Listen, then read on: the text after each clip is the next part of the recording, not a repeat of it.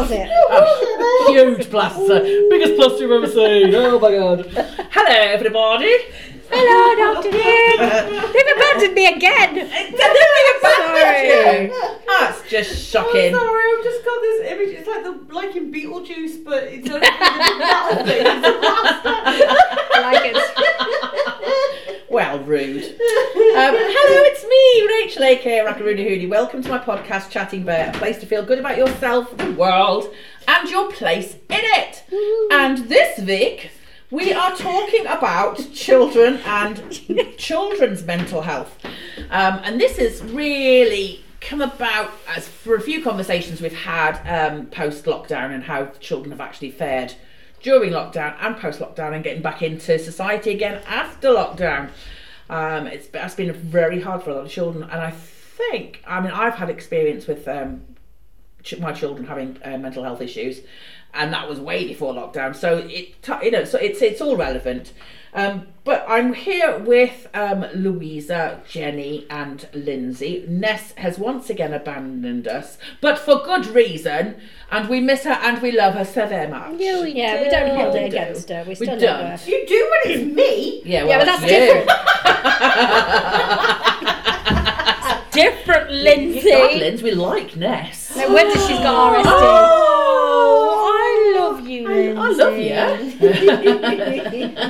you. But when you take my husband's side with pyjama outfits, then you know. I love that you were still on about this. I hold grudges, mate. I ain't getting involved. Really?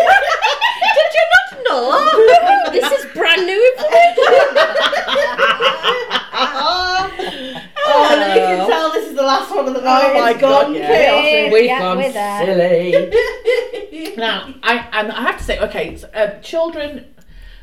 When we think of children, we think of young children, but of course it doesn't always mean young children. No.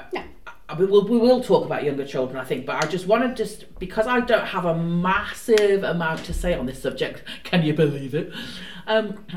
What I do have is experience of my teenage children having issues with their mental health. And that boils down to mainly school, pressure of exams, and Lyndsey, I can see your bum from here. Yeah, Woohoo! your dress has written up at the back. Yeah, sexy. I'm just wearing to brother-in-law out window. Oh. I don't think he saw me, right? So I think school exams, pressures like that, and also cyberbullying, which is very current. Yes. And one of my children struggled quite a lot, having been bullied a lot during teenage years. So I have experienced it as a parent, but not from a young children perspective. But Jenni, I know it's something that you're quite... We're very passionate and open about it. Yes. Yeah, definitely. So have you had experience with Charlie? Yeah, from quite a young age, really. He was very... I think it was because, he was 3 when lockdown started, so we spent a lot of time together. That was when my sort of major bulk of diagnosis were happening. Oh, amazing how things always land at the same time. Actually it was a very, very healing part because I got to spend time with him, but forced to do so. But it was eye-opening because he then had to see me process diagnosis, OCDs, PTSD, everything. Bingo. He was so aware and receptive to what was going on around him that he was starting to make comments that to me meant that he was starting to form patterns of behaviour himself. So I kind of had to then learn how to quickly model how I was coping with things. He is a very emotionally intelligent little boy. Yes, I picked that from him actually. Yes, very emotionally intelligent, and I picked this up at the beginning of lockdown. Yeah. After the first series of lockdowns happened, and you could then start forming bubbles. And I became part of the Charlie childcare bubble. So if there were times Jenni and John had to go and do work, I'd go around the house and I'd watch Charlie. At that time, I was also currently going through. Consultation for redundancies where I previously worked, due to them taking a massive hit because of COVID. And because they were looking to get rid of a third of their workforce, which was about 70 staff members, they had to do mass group consultation before they started doing individual consultations. Of course, yeah. I was the rep for the education department. So I would go to the meetings, I'd then feed that on to everybody else. I couldn't make the last group consultation meeting because Jenni and John had asked me to watch Charlie because they had to work.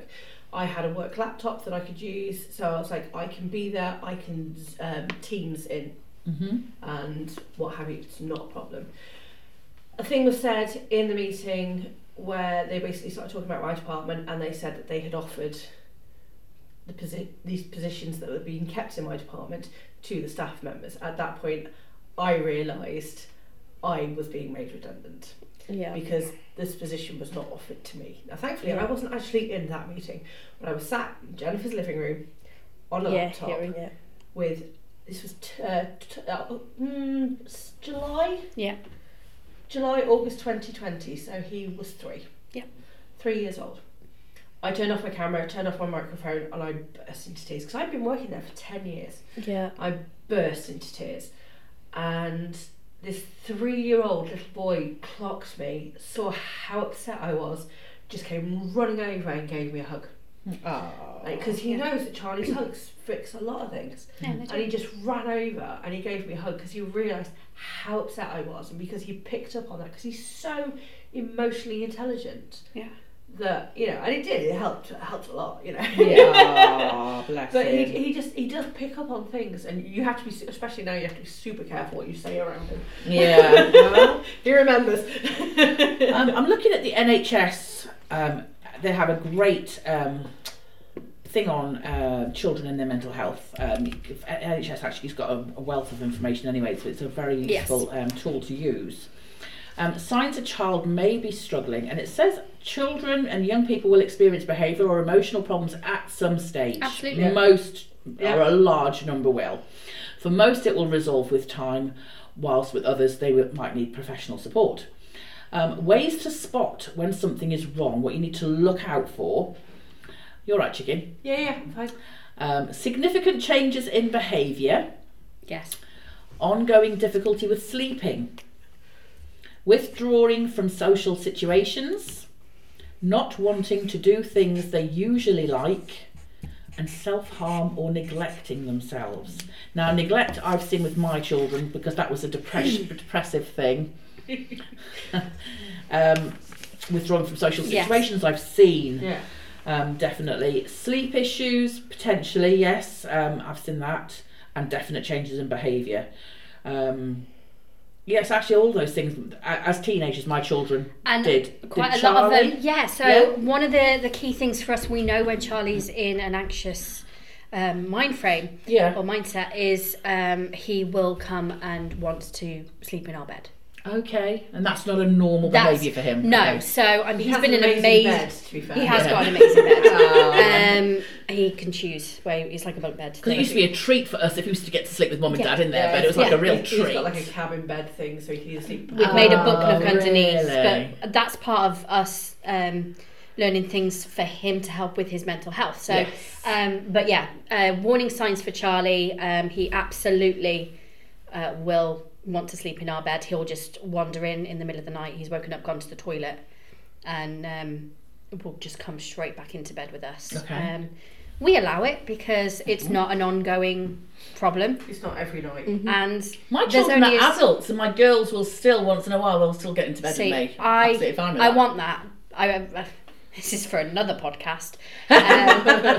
I saw something this week which I'm petrified of the future and what that holds, because having a little boy can stereotypically mean it's the longest and most heartbreaking breakup in your life as a mom. Yeah. And so for as long as he wants to come in my bed for his emotional needs, he can. There's an awful poem. A son is a son till he finds a wife, a daughter's a daughter all her life. And it's a heartbreaking poem. Yeah, it is. Yeah, especially as someone who I adore Charlie. We wanted a boy. I was so happy that we were given a little boy, and I'm like, okay, we committed to one. John, I need lots of like emotional support dogs. I need to fill my life. I have fur babies now, definitely. Yes, I totally get that. Okay, that's really interesting. That he shows the same. Yeah. Do you see other signs in him as well? Yeah. So there's when he was a lot younger.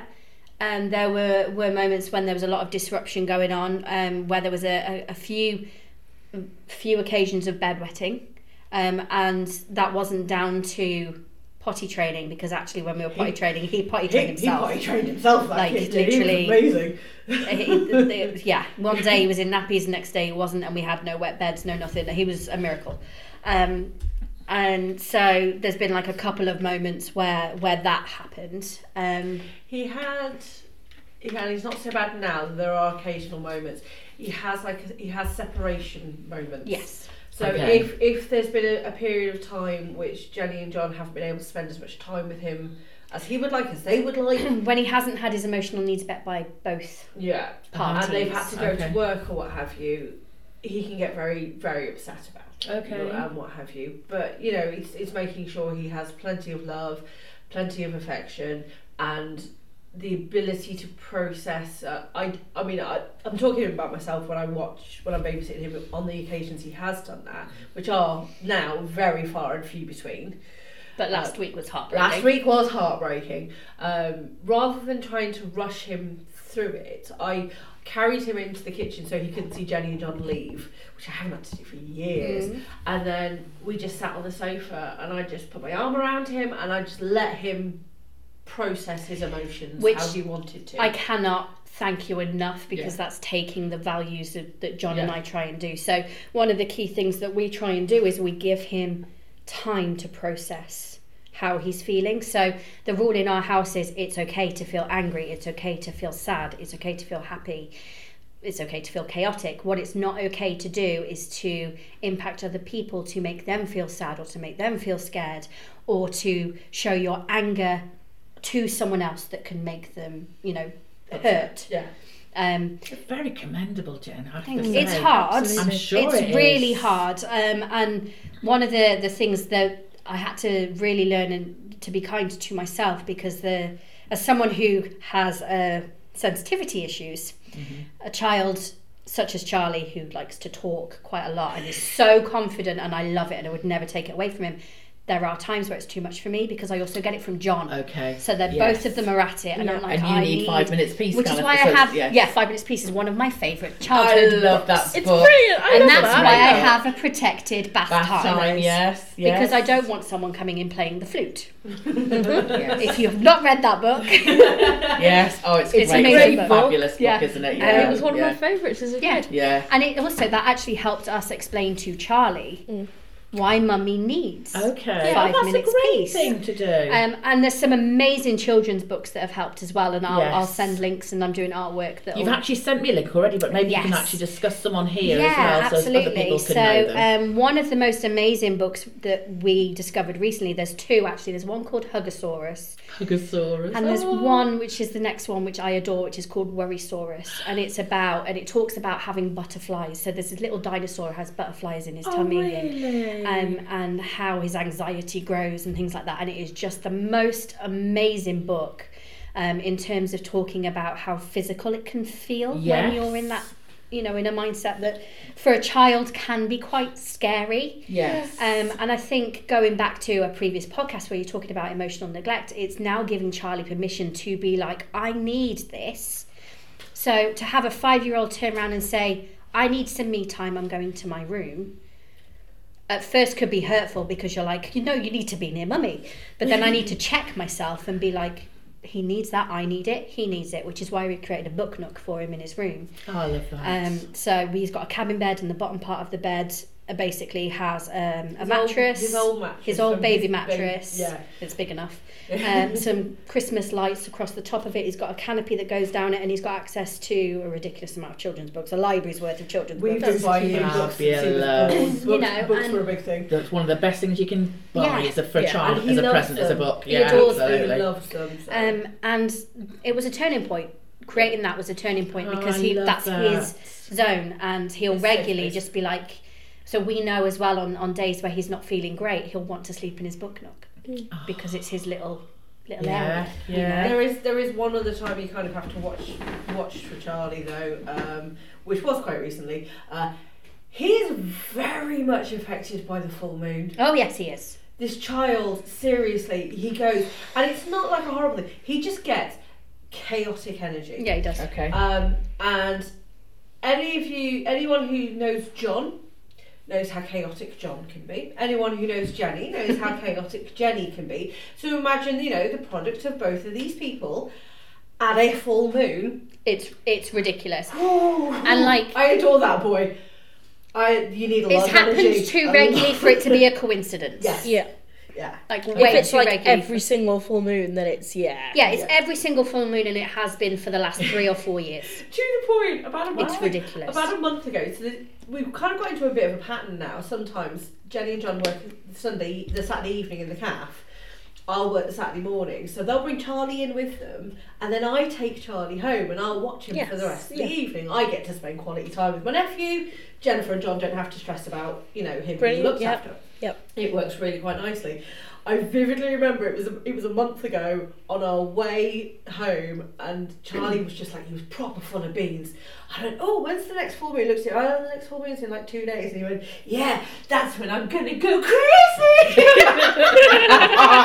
acknowledges it. He acknowledges it's the best thing. But yeah, I mean, I love that. I'm pretty sure I still have the audio note that I then made him send to Jennifer and John, so I will dig Does that he get out. his little werewolf on? Oh, he does. I mean, Lou and Ness were that. subject to it because he was at the cafe on Wednesday. Yeah. And he just wasn't himself. It's not bad behaviour by any stretch of the imagination. You just look at energy. it, but it's for him. It's picklish. We call it picklish behaviour. Yeah. And that's why he has the nickname Pickle. Yeah. It's not naughty. It's just for him. It's naughty behaviour. Like he's amazing child because he's practically raising himself. It's fantastic. Oh, just call him Matilda. I know, The right? male version of Matilda.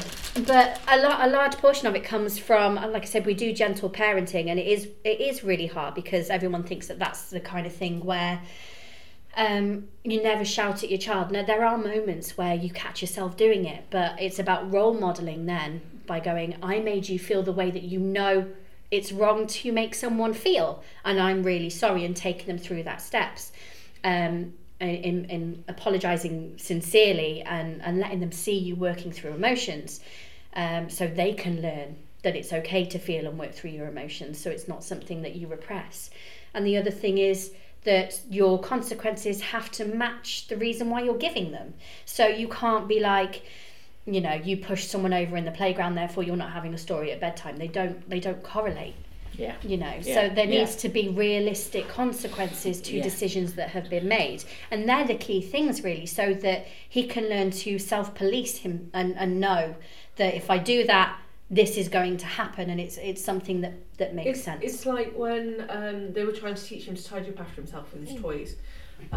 If after a few times of being asked to tidy up his toys he didn't do it, some of his plushies were going into like a toy jail. So basically he had not all of his toys, but just like a couple of them, and were going there for like half an hour, and that would be it. But he realised that if I don't tidy up my toys, I won't have access to all of my toys. To play with.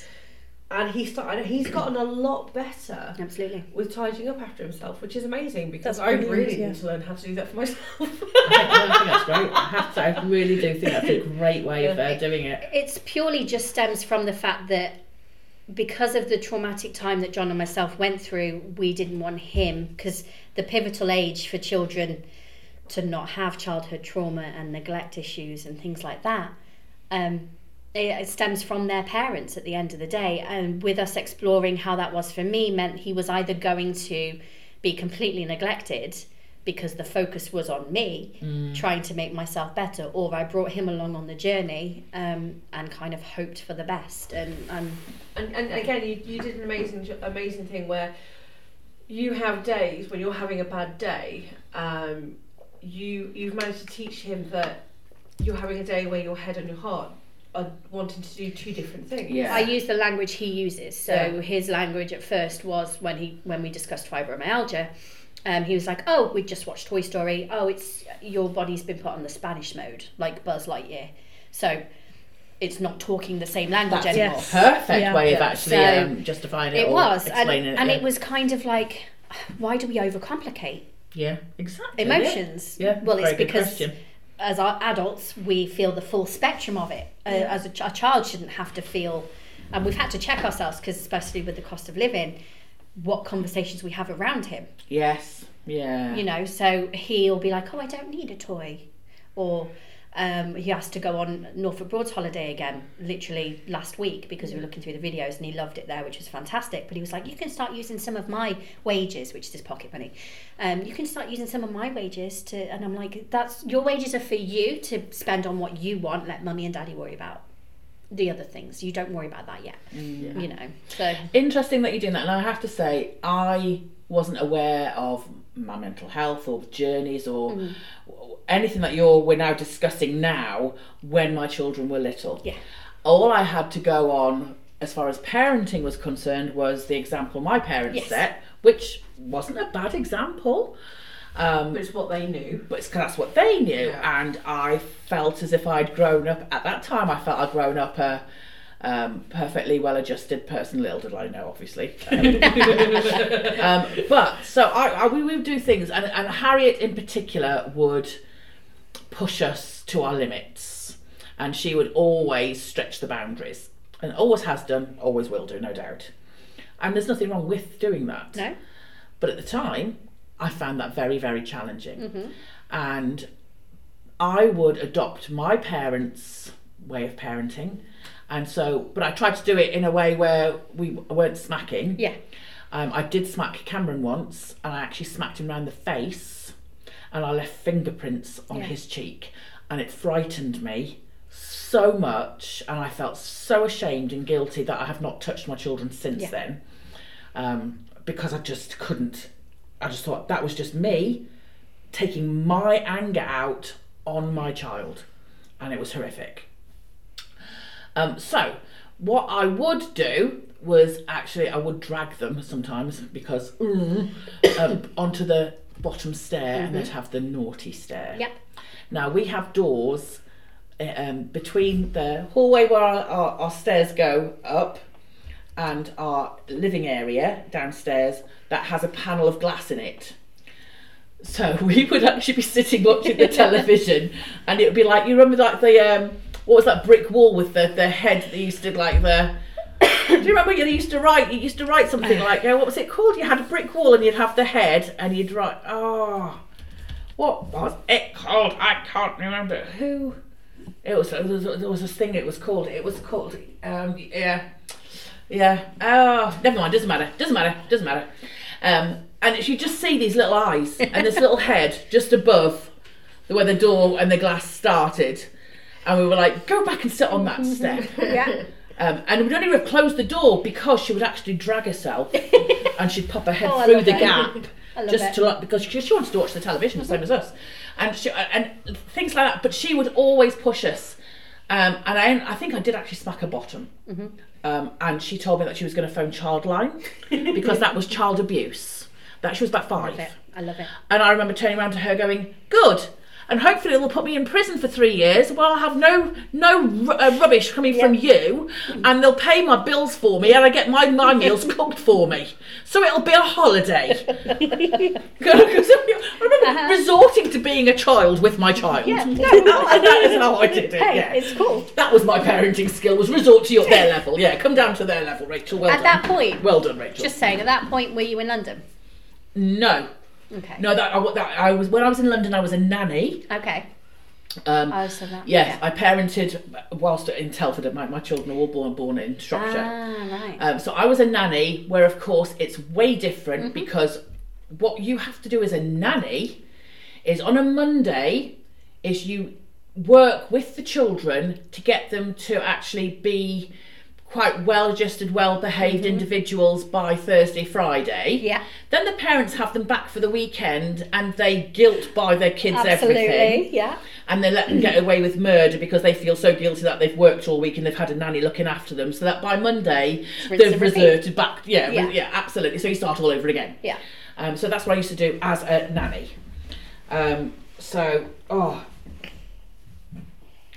Yeah, I mean, it's interesting, really, because, like, I trying to be sort of retrospective, trying to get my words out, I would get frustrated because I'd see that, like, the behaviours that sometimes that Charlie would show if we were on holiday with mum and dad, for example, and we would have been pulled up as kids for it. He gets away with it. He gets away with mum and dad.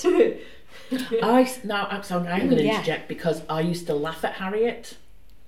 When she was very little, I would laugh when she did naughty things, and because she swore very early. It's hysterical when children swear. Oh, I did too. But I think, and Simon used to tell me off for laughing, because it was encouraging her bad behaviour, which it was. And Lou's definitely guilty of that. And I have to say, I have actually made a rod for my own back with Harriet with lots of things. But Simon has also put a detrimental effect on our relationship with him constantly telling me off in front of her. Yeah. Oh, yeah. He's taken away any parental power, I want to say, but that's not the right word. So that she then thinks she can dominate over me. Yeah. And so she has no respect for me when it comes to certain things. But we have actually had physical fighting when she got older. She's ripped my clothes. She called me an ugly fat bitch. I've had all sorts of awful things. She's told her dad to F off. She's told me to F off. I remember when that happened. It was a shocker. There is an element there where she's doing that in an atmosphere where she's safe. She is. Yeah. And she wouldn't do it to anybody outside of the house. Yeah. Only with people who she knows and loves. So it's only me and her dad, a brother and sister, and my mother. Yes. No one else would she do that. And I would prefer it that way, to be honest. I think that's shown that you're teaching her respect. Yes, but it was exhausting. Yeah, absolutely. It still is exhausting. Just out of curiosity, did your kids fight a lot when they were growing up with each other? Yeah. Not a lot, no. I mean, always when there's three together, it's worse. Yeah. When there's only two of them together, they're fine. I don't mean like full-blown arguments. I mean like squabbles and oh, probably. Yeah. That's normal behaviour. Yeah, it is. But I remember her and Maddie once. I mean, Maddie actually smashed her head against the flipping wall. So physical fight. It's generally been said. And I don't know how true this is, or whether it was just something that randomly came up on TikTok. And it was quite funny. But if siblings argue and fight with each other when they're growing up, that means as a parent you have created a safe environment that they can be open, honest and get that emotion out. It's a process thing. If, however, they are very pally all of the time, it means they're teaming up against you. Yeah, no, they definitely didn't do that. That's interesting. Oh, actually, I feel a lot better then, actually. So I obviously was doing something right. Well, yeah, because I mean... Because I didn't think I had. And so listening to you, I think, I wish I could have parented like that, knowing now what I do. Yeah. I wish I'd had that foresight back then. Yeah, I mean, at the end of the day, it's allowing... When did they have these moments, these children have these moments of these major leap days of developmental issues. It's like a storm going off in the brain at the end of the day, isn't it? So no wonder they're going to fight and things, because they're the people that they know they can, go at it and everything will be okay. Where they feel the safest. Yeah. Lou, you had your hand up a while ago and I just talked right over you. No, it's fine. It was about like swearing early on. So I did it the one time in front of my mum's mum, my nanny Nell. And and I was very, very young. I can't remember doing it, but I've been told about this story, so I can't have been 4 or older. It must have been like 2, 3. It must have been when I started talking. Okay. And I mean, I know obviously this isn't going to be great on the podcast, but I said, for fuck's sake. Nice. How very dare you. As a kid. Wow. And my dad panicked because clearly it was him I'd got it from. Because it wouldn't have been my mum. And my nan apparently was like, oh, what did Babby say? Because she's Birmingham. Right, yeah. What did me Babby say? And my dad tried to cover it up by saying, that's right, Lou, the fox and snake.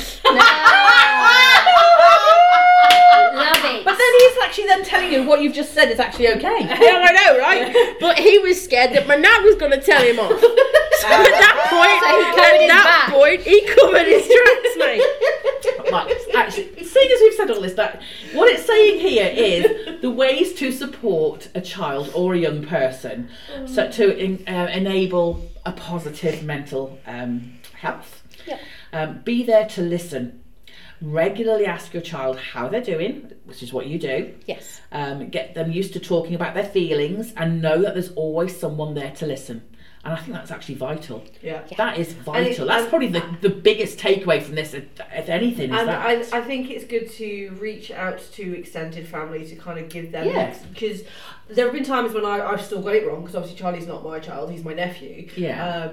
But obviously I've helped look after him since he was a baby, and I adore being Auntie Lyndsey. It's the best feeling when he goes, I know. Honestly, I've never heard such a prouder auntie in my life. Yeah, absolutely. And what have you. But there are times when even I still get it wrong. I mean, I got it wrong on Wednesday, didn't I? And I was like, I'll help you tidy this stuff up. And you specifically asked him to do that, and then he got upset and what have you, because I had acknowledged it.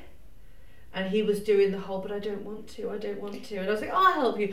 I then acknowledged that he was sad, and that upset the difference with Wednesday was it was full moon. It was picklish. Oh, okay. Picklish. I love that phrase. That's good. It was picklish. I like it. The emotions weren't because he was suffering with poor mental health. It was because he had a boundary put in place that he wanted to fight against, which always happens. It's natural for children to do that. Of course it is. So it's about learning the two, like when there's pushback for a boundary that's been set, has to be handled completely differently to emotional needs, basically. So that's when I spoke to you. By having that open conversation, and like particularly with that try that again with English, especially with trying to instill with the children that they know it's safe to talk to these people about how they're feeling.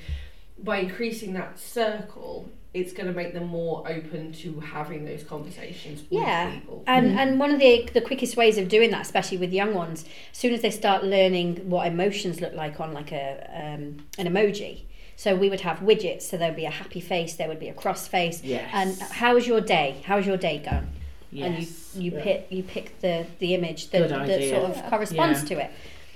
So that's a quick way of starting to introduce feelings. I like that. Yeah. There's next point on helping them is support them through difficulties.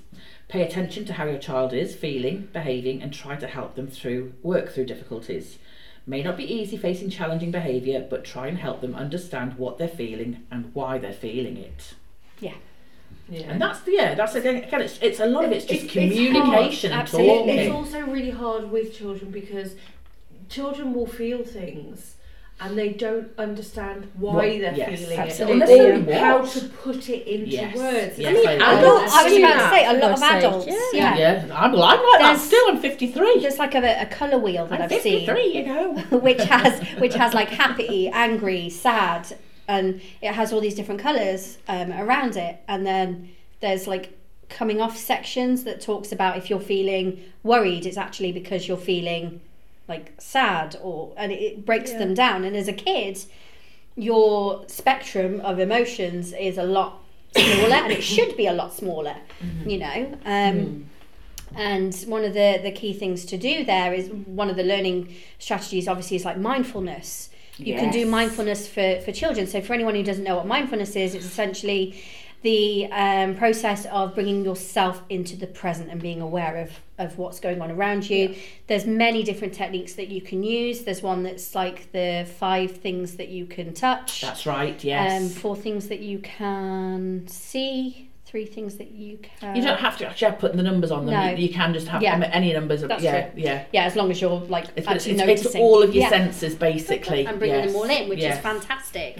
Yeah. You know, there's grounding and breathing techniques that you can use.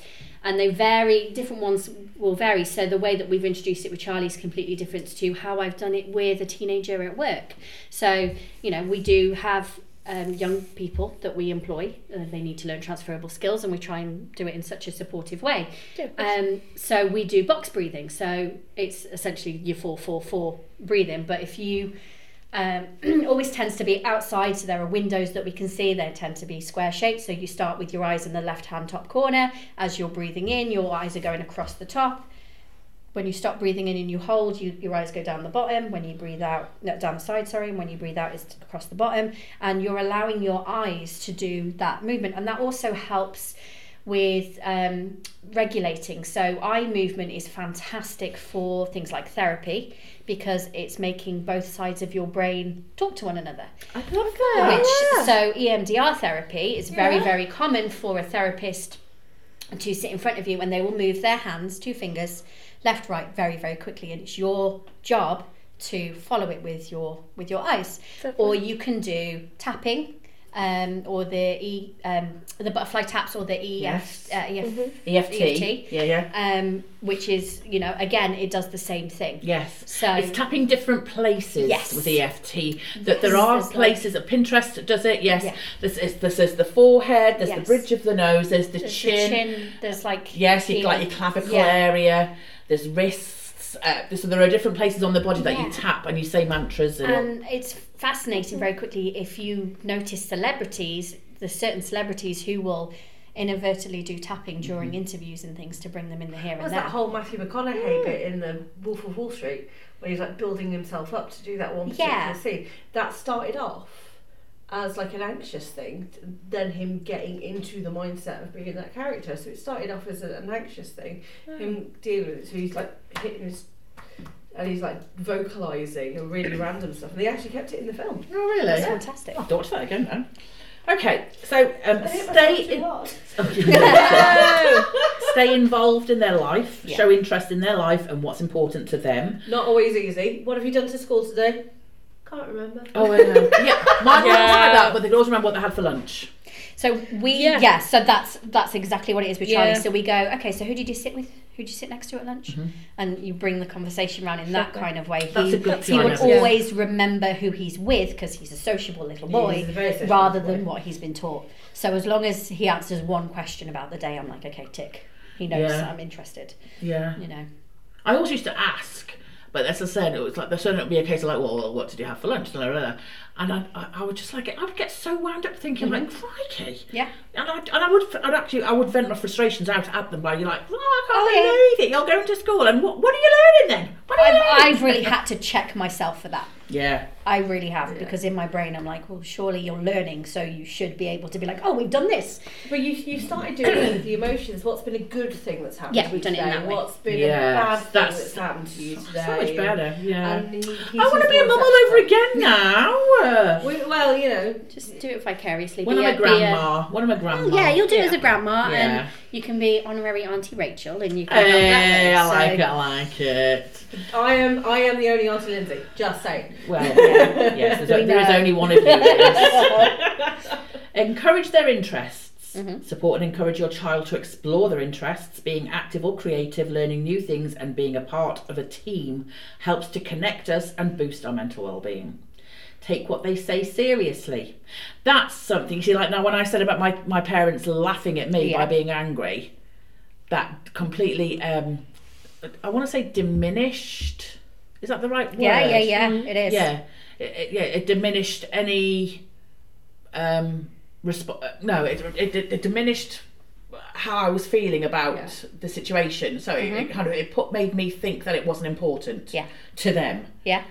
So I don't think I've ever shown anger ever since to my parents, ever. You learned a lesson that day. Yeah. It wasn't That's a lesson like 48 that you should have... years ago or something, and I've never shown anger outwardly to many people, to be honest. I don't show anger very often. Have you seen me angry? Only a couple of times. You've seen me more angry recently than... Yeah. About you, Liv? Have you ever seen me angry? Yes, I've kind of seen you when you get really angry and you kind of go into like overdrive, and then you start questioning yourself whether if you're being unreasonable, and then you're like, no, because I am really angry, and it's kind of like that stage. Oh my God. But I think I've only seen you truly like that like maybe once. Yeah. To be fair. And even then you tried to... a good 10 years now. God, yes, we have. Yeah. So you then try to also justify. Oh, I have to. Yes. Yeah, you do. Yeah. I will not be able to have a challenging conversation with someone. I will not be able to talk to somebody and say, I am not happy with you because of something that you've said or something you've done. I will not be able to say those words without crying. Yeah. Because I cannot have a confrontational in my head, which it isn't necessarily, it doesn't have to be, but a direct emotive conversation with somebody about the way I'm feeling. So can I coach you for 1 second then? True, yeah, absolutely. And this is from a management perspective. It's one of the most amazing things Nando's ever taught me. And it's a model. Chicken restaurants are available. Yes, it's a model for giving feedback to someone, and I actually use it in my day-to-day life. Yeah. And it was meant for a professional setting, but it applies for everything, and it's called SBI, Situation, Behaviour, Impact. Okay. And it means that it takes away from the fear of giving someone feedback, and it gives you healthy conflict resolution and things like that. So you break down a situation. So, for example, on Wednesday, when Lyndsey started to help Charlie pick up the toys, Charlie, I moved him to a different area, but that was so that we could start processing. But the feedback I gave to Lyndsey in that moment was, okay, this is a situation, I put a boundary up. You being you want to help, you see he's upset and you're like, he needs, the emotional support, which is what we do. But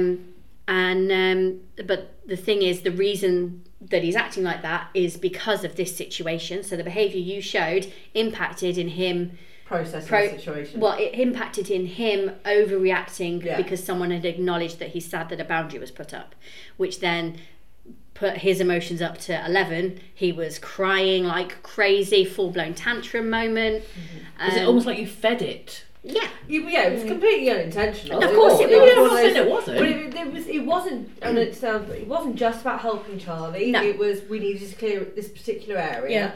And he was dragging his feet about it because he was trying to see how far he could push it. And I was like, right, okay, if I help him, I can get this done quicker. It's out of the way, out of sight, out of mind. Yeah, perfectly. Your intentions were perfect, never questioned. Yeah. But that's what you said to her. Yeah. And then what else do you do after that? So at that point, the resolution stage comes from that. So at that point, basically, Lyndsey knew that, that wasn't how I wanted that situation to be handled.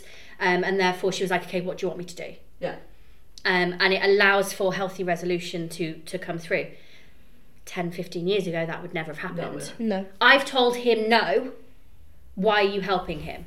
That would have happened. Yeah, absolutely. Yeah. Yes. And then you feel awful about yourself. Absolutely. She'd feel awful, I'd feel awful, Charlie's crying. Yeah. Like, no one wins in that situation. No. But just going back very briefly, we're talking about seeing you angry.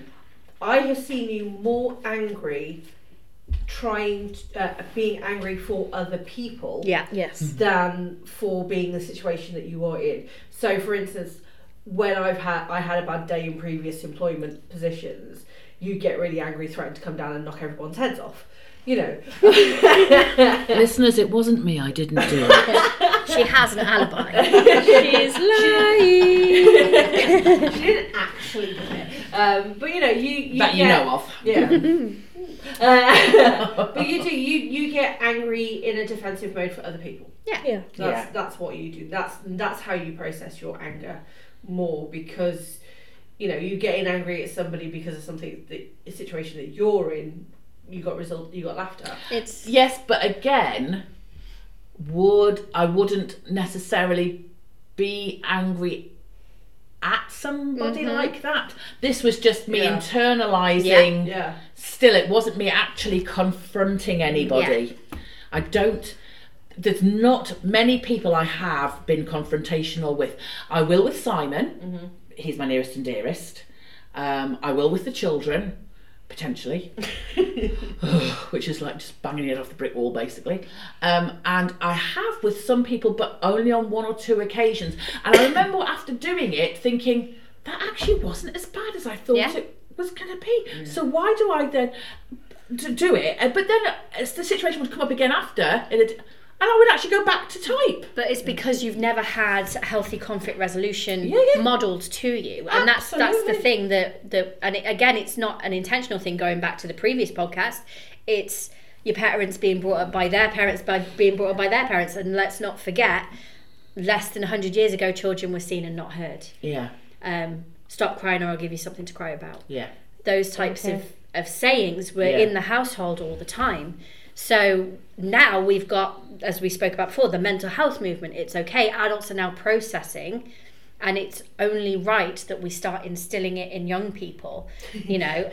Sorry, it just reminded me of that again, going to TikTok. I'm TikTok, Rachel's Pinterest, where it was the one, it was like, you know, I'm a millennial, I spent my entire time being told I wasn't good enough, or my emotions didn't matter, and what have you. So I was scared of, like, you know, getting my feelings hurt and what have you. I don't want my child to feel like that, so I'm teaching my child to not like this. So I can't remember the exact phrasing. I'm now teaching a child. Yeah, so I grew up being frightened about of upsetting other people, and I'm raising a child who's not afraid to hurt my feelings. Like, because they are teaching these children to stand up for themselves. It made me laugh so much. Like, one of the things that I'm going to suggest, because I do feel like there is, because of this mental health movement, I feel like there's a lot of people with inner children that possibly don't feel secure or safe, and it impacts how we behave in professional settings, in society, you know, in our relationships. And it probably sounds ridiculous, but I know the impact that it's had, number one, on Charlie, but me as well. I adore reading these books. We spoke about books. And they, especially after COVID, there's been loads of YouTube videos of people reading these books out. And I would suggest, you know, be the first point of call if you're trying to figure out, you know, childhood trauma from yourself, or healing your inner child, or anything like that. And I do have a list of a couple of books. I spoke about the Worrysaurus and the Huggosaurus being some amazing ones.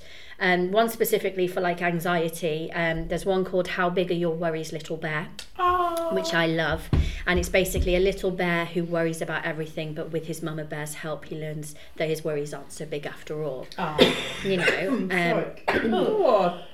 She's choking. She loves it. And actually, the week that we're recording this is actually Children's Mental Health Week, which is fantastic. There's a lot of focus coming in.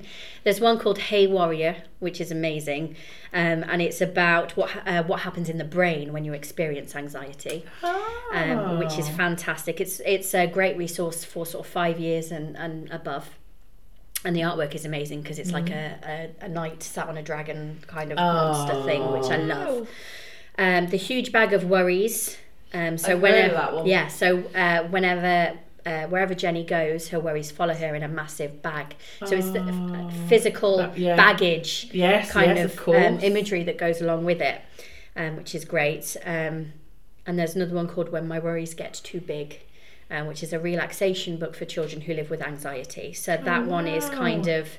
it's amazing that these are now being created. Yeah. I'm so glad that they are. It will be put in ways that children will understand and can use that to bridge the gap and speak to their parents, grandparents, aunts, uncles, friends. And one I'm going to make Lyndsey read. It's called It's Okay to Make Mistakes.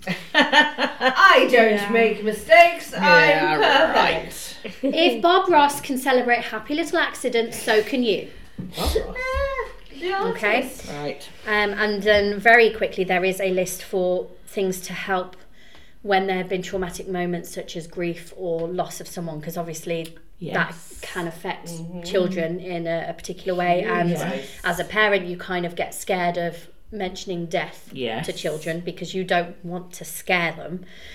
So there are a couple of books which are fantastic, which there's one that's called My Yellow Balloon, which basically is talking about this little boy called Joey and his best friend, which is a bright yellow balloon, and they do everything together until the balloon slips out of his hand and he loses it. Which is fantastic. There's one called You Are the Best Medicine, which is specific to when you lose someone to cancer, or when you love someone who has cancer. So terminal cancer specifically. So a cuddle, a story, a kiss, and thoughts of you because you are the best medicine. Linds? I was just going to say, other than these books, another great resource for stuff, especially with getting conversations starting with kids, is a wonderful TV programme that I think most of us have heard of. It's a huge thing at the moment. It's Bluey. My daughter loves Bluey. We started me and Ness started watching it the other day. We don't have kids. We don't have kids. We just started watching it and we were hooked. We watched about 10 episodes in one sitting. I'm going to have to watch it then. Please do. It's when you see the little.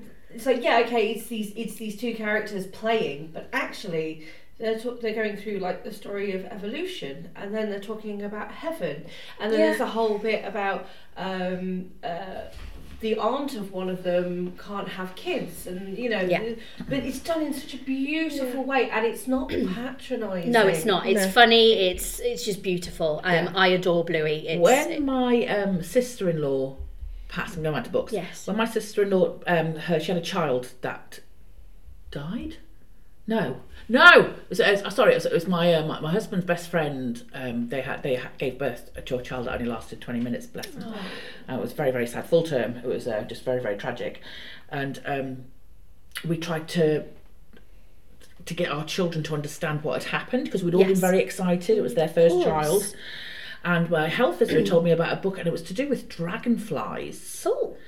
And it just tells you the story about how the dragonfly is born and is under the water. Yes.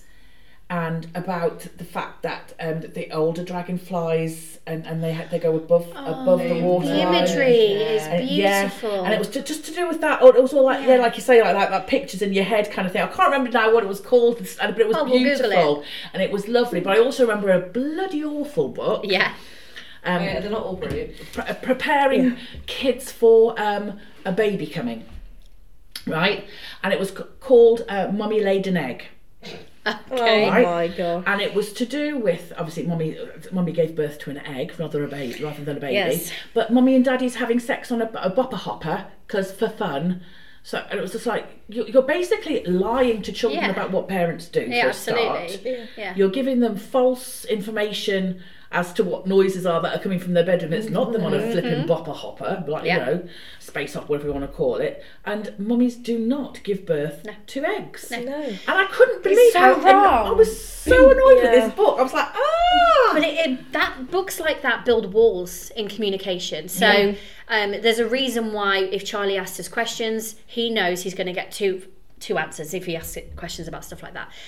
He knows that if it's not suitable for a 5-year-old, it's because emotionally speaking, he's not ready for it. Biologically, I will talk him through the science of it. He knows he's got a penis. He knows I have a vagina. He knows that I have a period and what it's for. Yeah. He's not even 6 yet. Yeah. But that is because he's curious. He's going to ask questions. If they ask the question, they are ready for the answer. Absolutely. Yeah. You know. Maddie wanted to know where babies come from. Yeah. So I said that mummies and daddies have a special cuddle, because you don't have to go graphic. Exactly. A special cuddle, and mummies grow a baby inside their tummies. Yeah. Now, unfortunately, Maddie came down the next morning and told Daddy that she wanted him to put a baby in her tummy. And I was like, not unless social services get involved, darling, because you're only 5. Yeah. So anyway. Yes. But we need to wrap this up. Was there anything else you wanted there's to... 2 more books. Okay. Very quickly. One is Stones for Grandpa, which is a beautiful one, which is a family gathering together at a cemetery to actually, unveil. In the Jewish faith, you don't lay flowers on a grave. You put stones. Yes. Permanent. Yeah. Yeah. And the one that is the big focus this year for Children's Mental Health Week is a book by Patrice Cast, which is called The Invisible String, and it's to do with anxiety and loss as well, but it's everybody has an invisible string. Everybody you love has a string that is invisible from your heart to theirs. And it's to do with you know, you can ping that string and things like that, and it is a beautiful book. And there's actually a lot of literature and additional support alongside that book from the charities and for, companies that are focusing on Children's Mental Health Week, which maybe we can sort of link in as well, so that it's a resource that's readily available. We are rubbish at putting links on our Facebook page. We will try and remember to get that done though, guys, when we get this out there. So thank you for that. That's really, really interesting, Jen.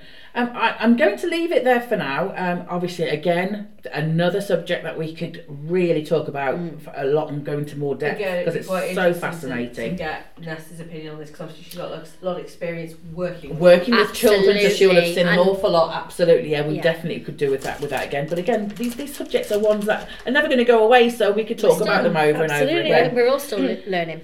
I'm going to leave you with a quote, but before I do, thank you for listening. If you have any questions or comments, email us please at chatting_bear@outlook.com.